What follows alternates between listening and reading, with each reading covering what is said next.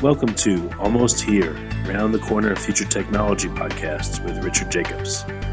Future technologies poised to transform our lives for better or worse are the focus of this podcast.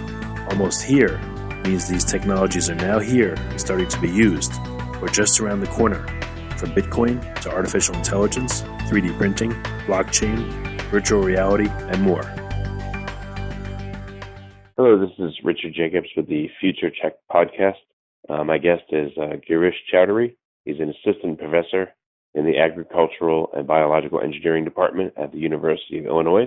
Girish, how are you doing today? I'm doing great. How are you, Rich? Good.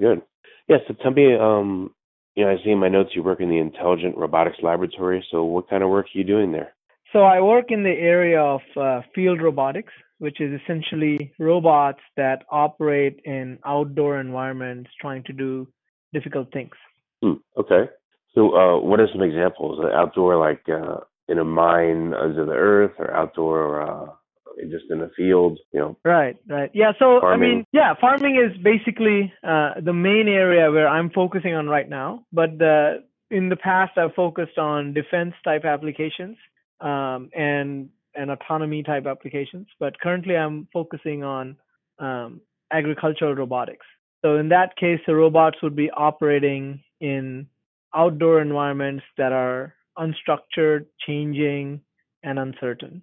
When I think of agricultural robotics, I think of just like a gigantic combine, going through a field and, pulling in plants and chopping them up. Are the robots you're working on those kind, or are they different, smaller ones that do different tasks?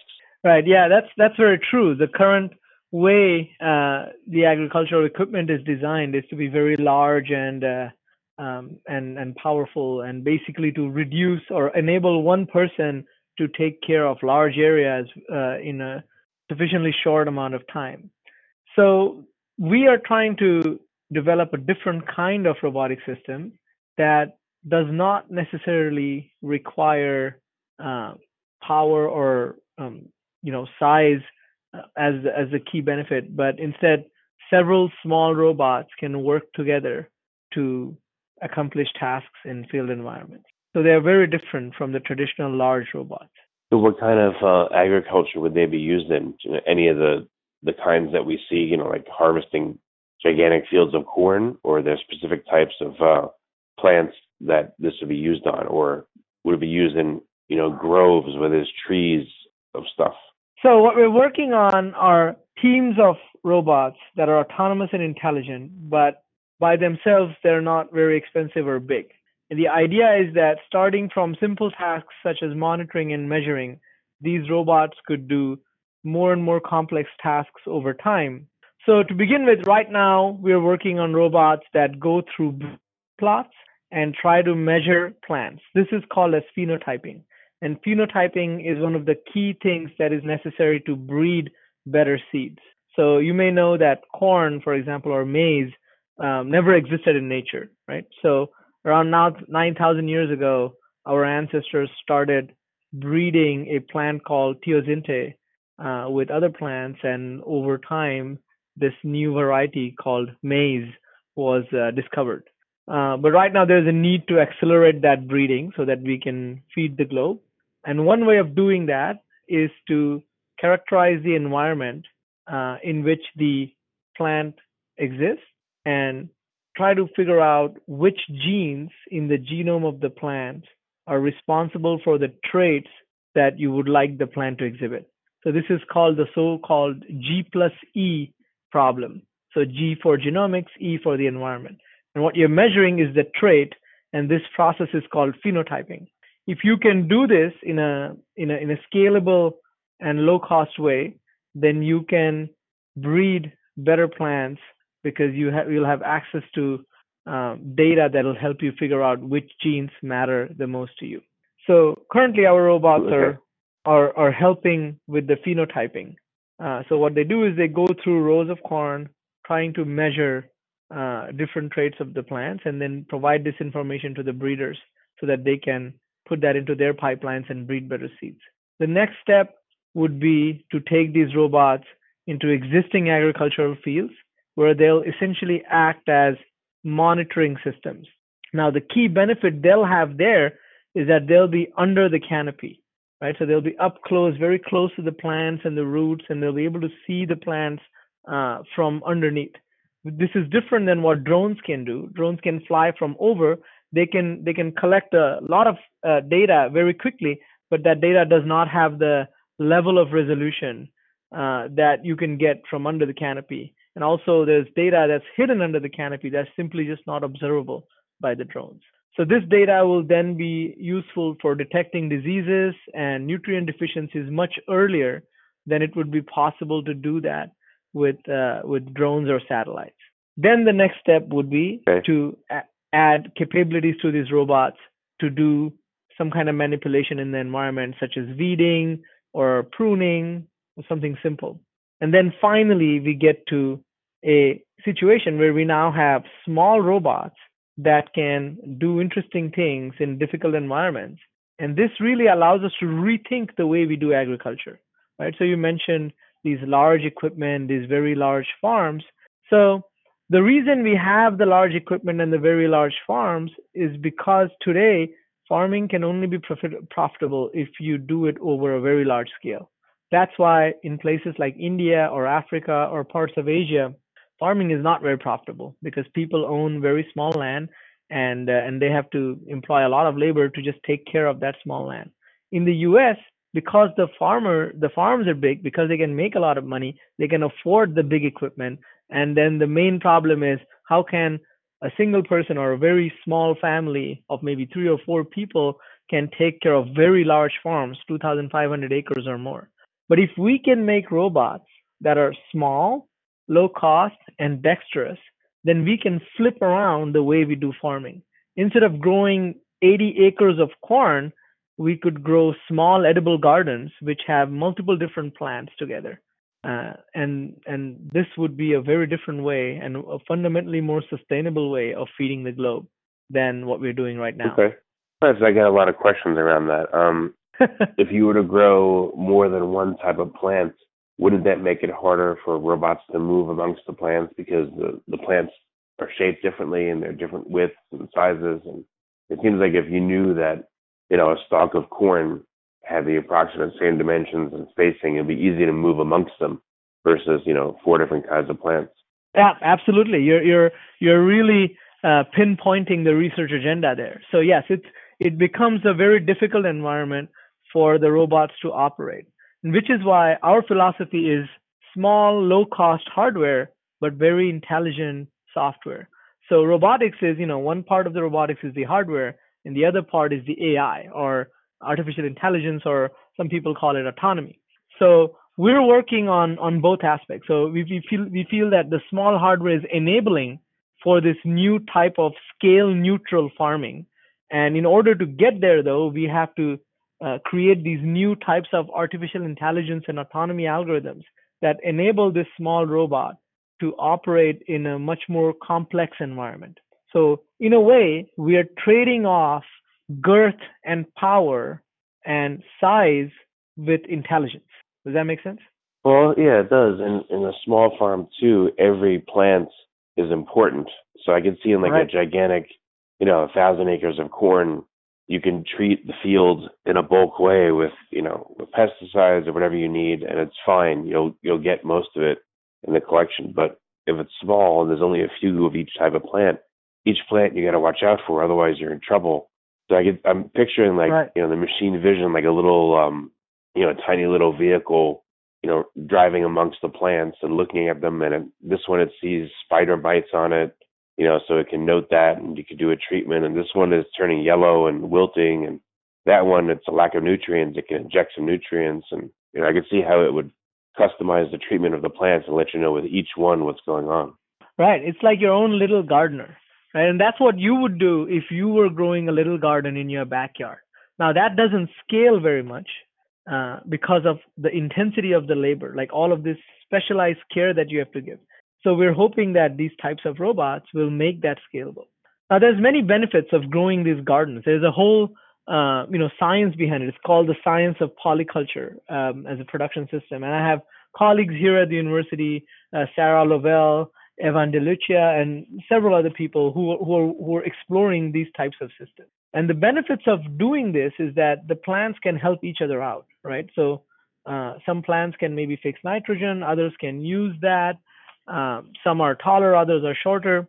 So if we can get robotic systems that can maintain this large heterogeneous environment, then fundamentally we can build more sustainable and more higher yielding crops. Have you deployed these little robots into some sample gardens, that are polycultural, and have you seen behaviors or things going on that you didn't see before? Because now you're wandering amidst the plants, continuously and watching them. Yeah, that's a very good question. So, like I said, so we have a pathway towards this dream of polycultures, right? So, currently, what we're doing is we're deploying the robots in today's agricultural fields. So, our robots, we had 30 of them out last year across the country and a couple outside of the country too. And they were running through fields of sorghum and maize and collecting data in a semi-autonomous manner. And so that's kind of where we think the technology is really ready to be kind of taken out, and we can have an immediate impact. And then we just started a couple of different projects in which now we're having these robots go through more complex environments. So we're in very early stage of collecting that data, but you're right. I mean, we're seeing these different types of challenges when we operate in environments that don't have the same level of structure that a row crop field would have. Well, even in structured environments or non-structured, what are you seeing? What's interesting to you or surprising that you're seeing? So one of the biggest challenges with field autonomy is change, right? So autonomous cars, for example, leverage a lot of structure in the environment. So what they do is they know where landmarks are. They know that they have where the roads are. They have somewhat of a good understanding of their environment that's mapped out over and over and over again, and they can refer back to that to make sure that they are in a specific part of their path. But when you go into the field, every day the field looks different to the sensors that are on the robot. So there is this challenge of how do you handle this level of change and uncertainty over time, right? So for example, if it rains, suddenly now the paths that you used to use are no longer accessible to you. So the robot has to have a higher level of understanding of the environment. So this has been, I think from a research standpoint, how do you enable this robust autonomy algorithms? That's a big challenge. And one of the ways you can do that is by enabling the robot to learn over time, right? So as it explores different types of environment, every time it goes through it starts to learn, okay, well, this is what I should do, or this is what, my supervisor told me to do in this environment. So maybe they are related. But then the challenge is how do you make this learning robust, and how do you understand whether the robots actually learn something that in a way that when you put it in a different environment, it's going to behave in a more predictable way. Also, too, when I think of robots, I think of, little machines that move. But can a robot just be like an irrigation system that just sits there? Or is a robot, have to be like a moving thing, a moving machine? Yeah, I mean, robots is a very general term, right? It's a term that's kind of more appropriate for all kinds of systems that close the loop between sensing and actuation is cyber physical systems, right? And this is a term that the National Science Foundation uses.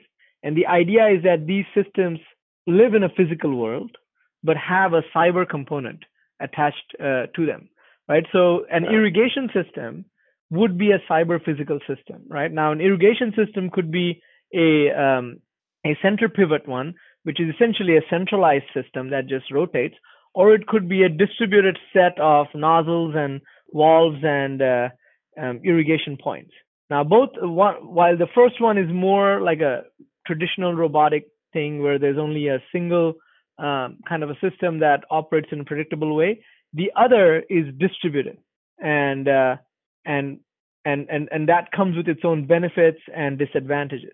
So the kinds of robots that we're talking about are actually even beyond these two types of systems, because not only are they moving and their dynamics are part of the whole complexity of the system, but they're also distributed, right? So it's really a cyber physical system consisting of nodes that can sense the environment, act upon that information, and then position themselves in a way to optimally leverage their environment.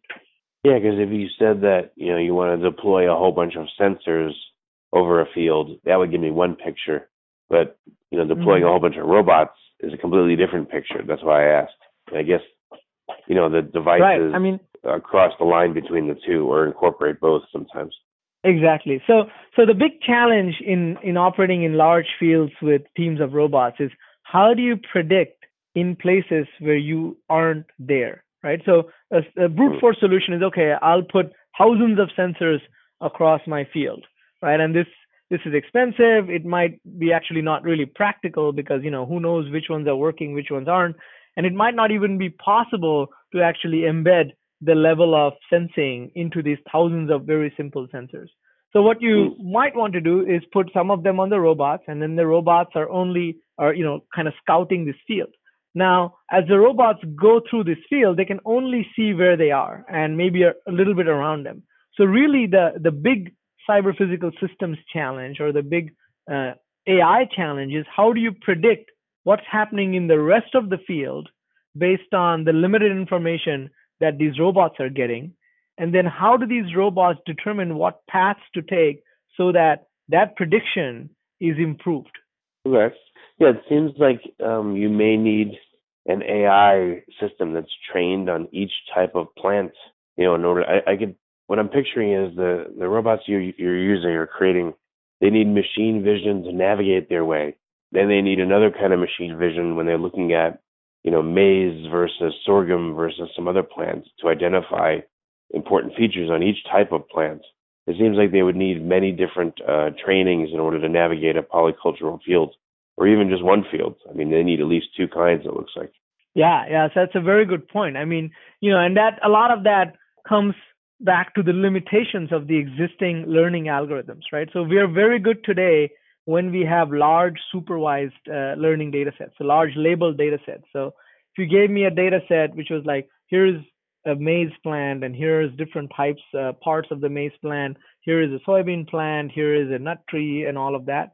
And then if I went through a standard machine learning system, I can train a particular neural network or other system to basically predict based on those labels, right? So if we went down Hmm. that path, then you're right. We would need a very large data set with everything labeled. So what we're trying to do as one of those as research objectives is to flip this around. We're saying that okay, a human, a farmer, right? If they know one plant, they have a better understanding of some other plant. So how can we use these large data sets that we have in a more unsupervised manner to let our AI algorithms understand what a plant is, right? And Hmm. then in the feature space of the plant, they can differentiate between maize and sorghum and soybean and maybe a palm tree.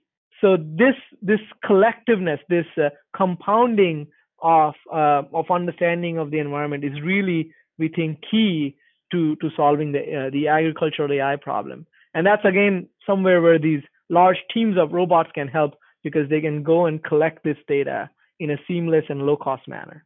Well, it seems like if a little AI robot had a library of different AIs, like it would use one again to navigate between the stalks of corn, so it doesn't run into them, and then it would use another one to orient itself when it's looking at a particular stalk of corn and say, okay, I'm at a right angle where I can see stuff, and then it would switch to another Mm-hmm. one where it says, all right, I'm looking at the corn.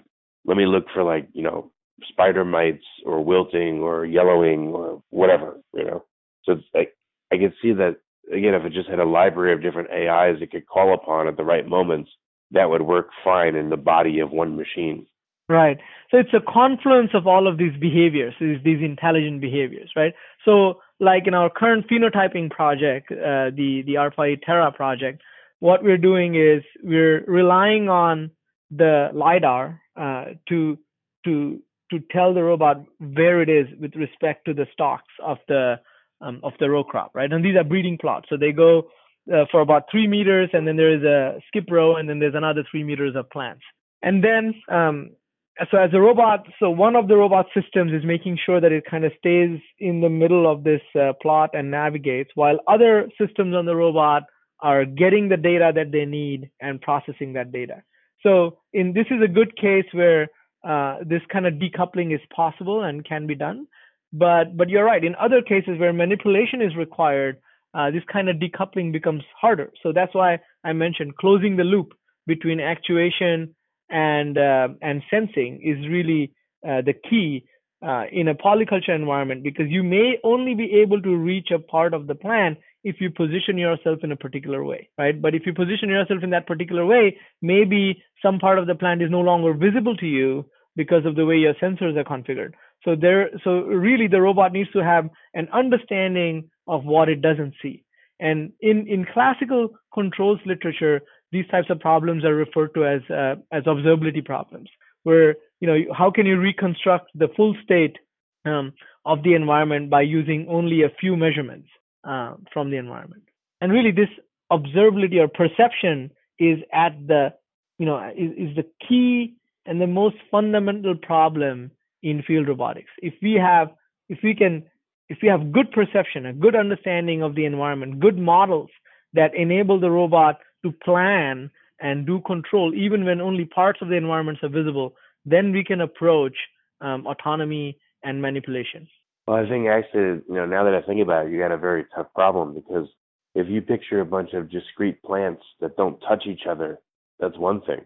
But if they all start growing, I've seen, grow houses and stuff like that, and the plants grow over each other and they intermingle, and you've got some plants that kind of take over. I mean, how would you ever distinguish plants that are growing and forming a canopy, and leaves are in front of those leaves, and these are, they all get jumbled together. It seems like that'll be super difficult.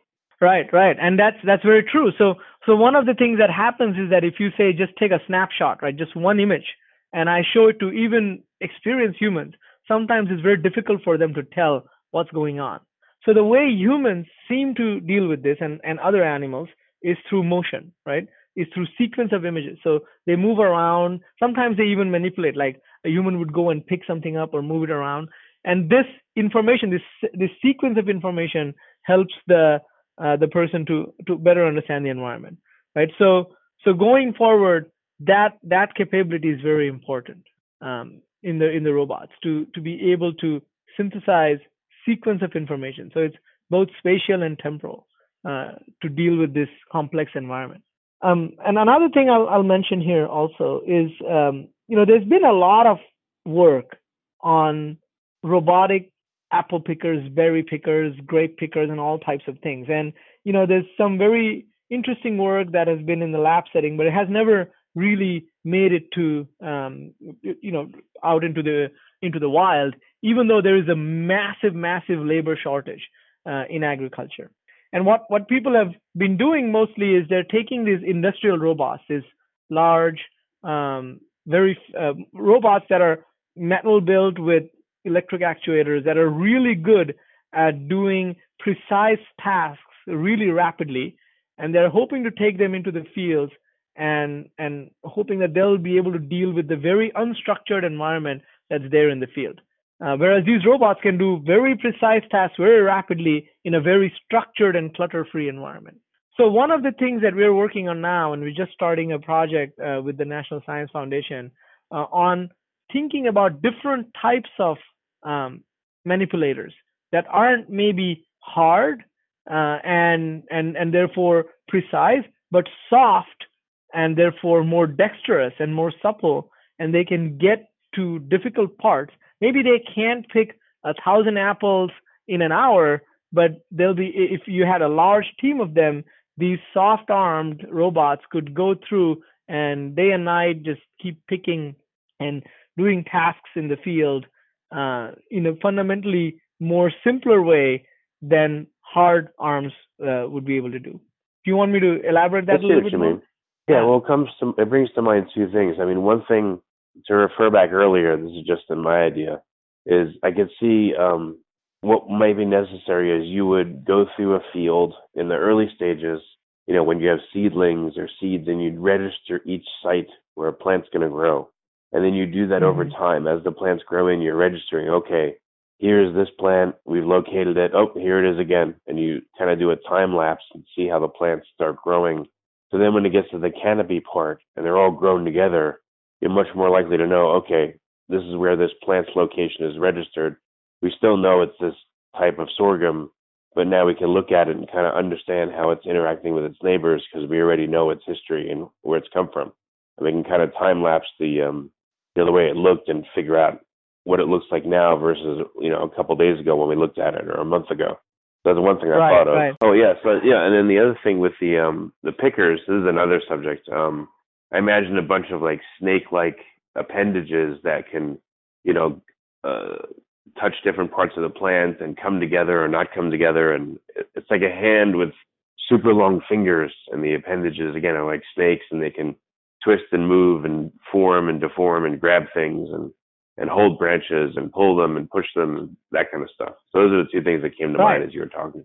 Right, like octopus arms, right?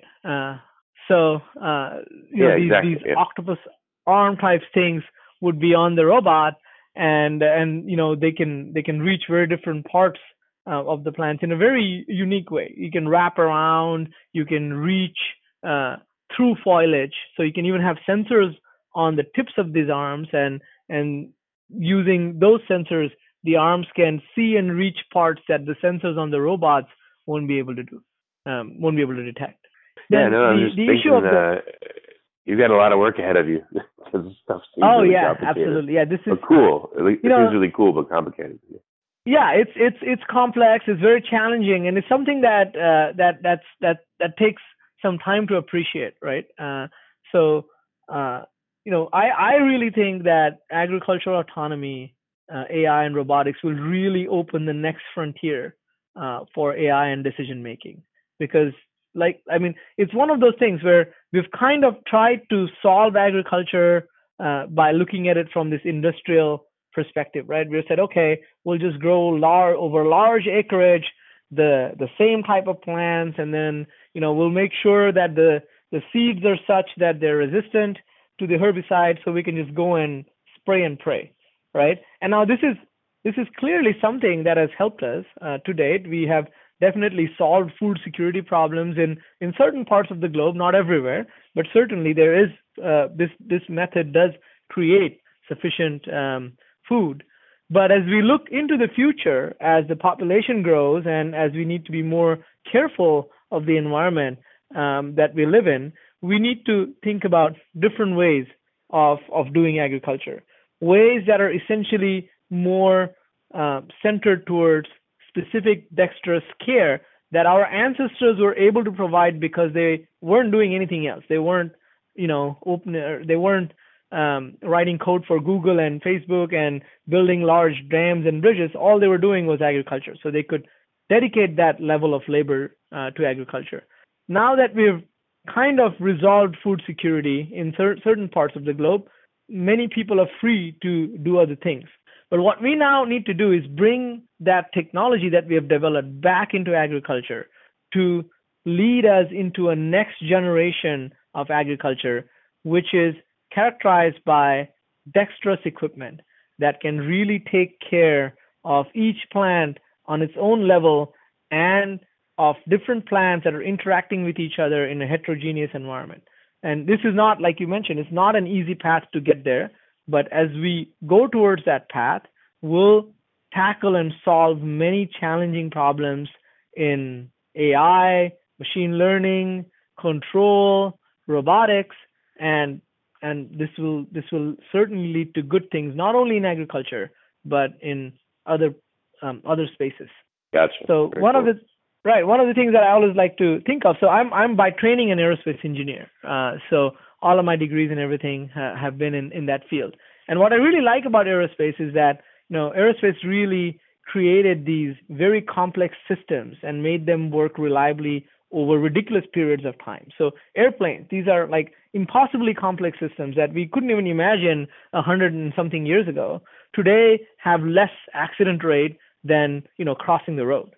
Now, The next challenge is to get that level of reliability and engineering in extremely complex systems like agriculture, right? So I feel just as how making airplanes and launching satellites led to other technologies like GPS and even ballpoint pens, I expect that pushing agriculture to the next level will lead to other technologies that'll make our life easier and better. Well, very good. So last two questions. So where are you at in your development, and what's ahead for the next year or so in your development plan? So we're walking this path that I mentioned to you before, starting with phenotyping, focusing on high quality data, then going into monitoring, then field scale manipulation, and then finally into polycultures. So right now we're at the phenotyping stage.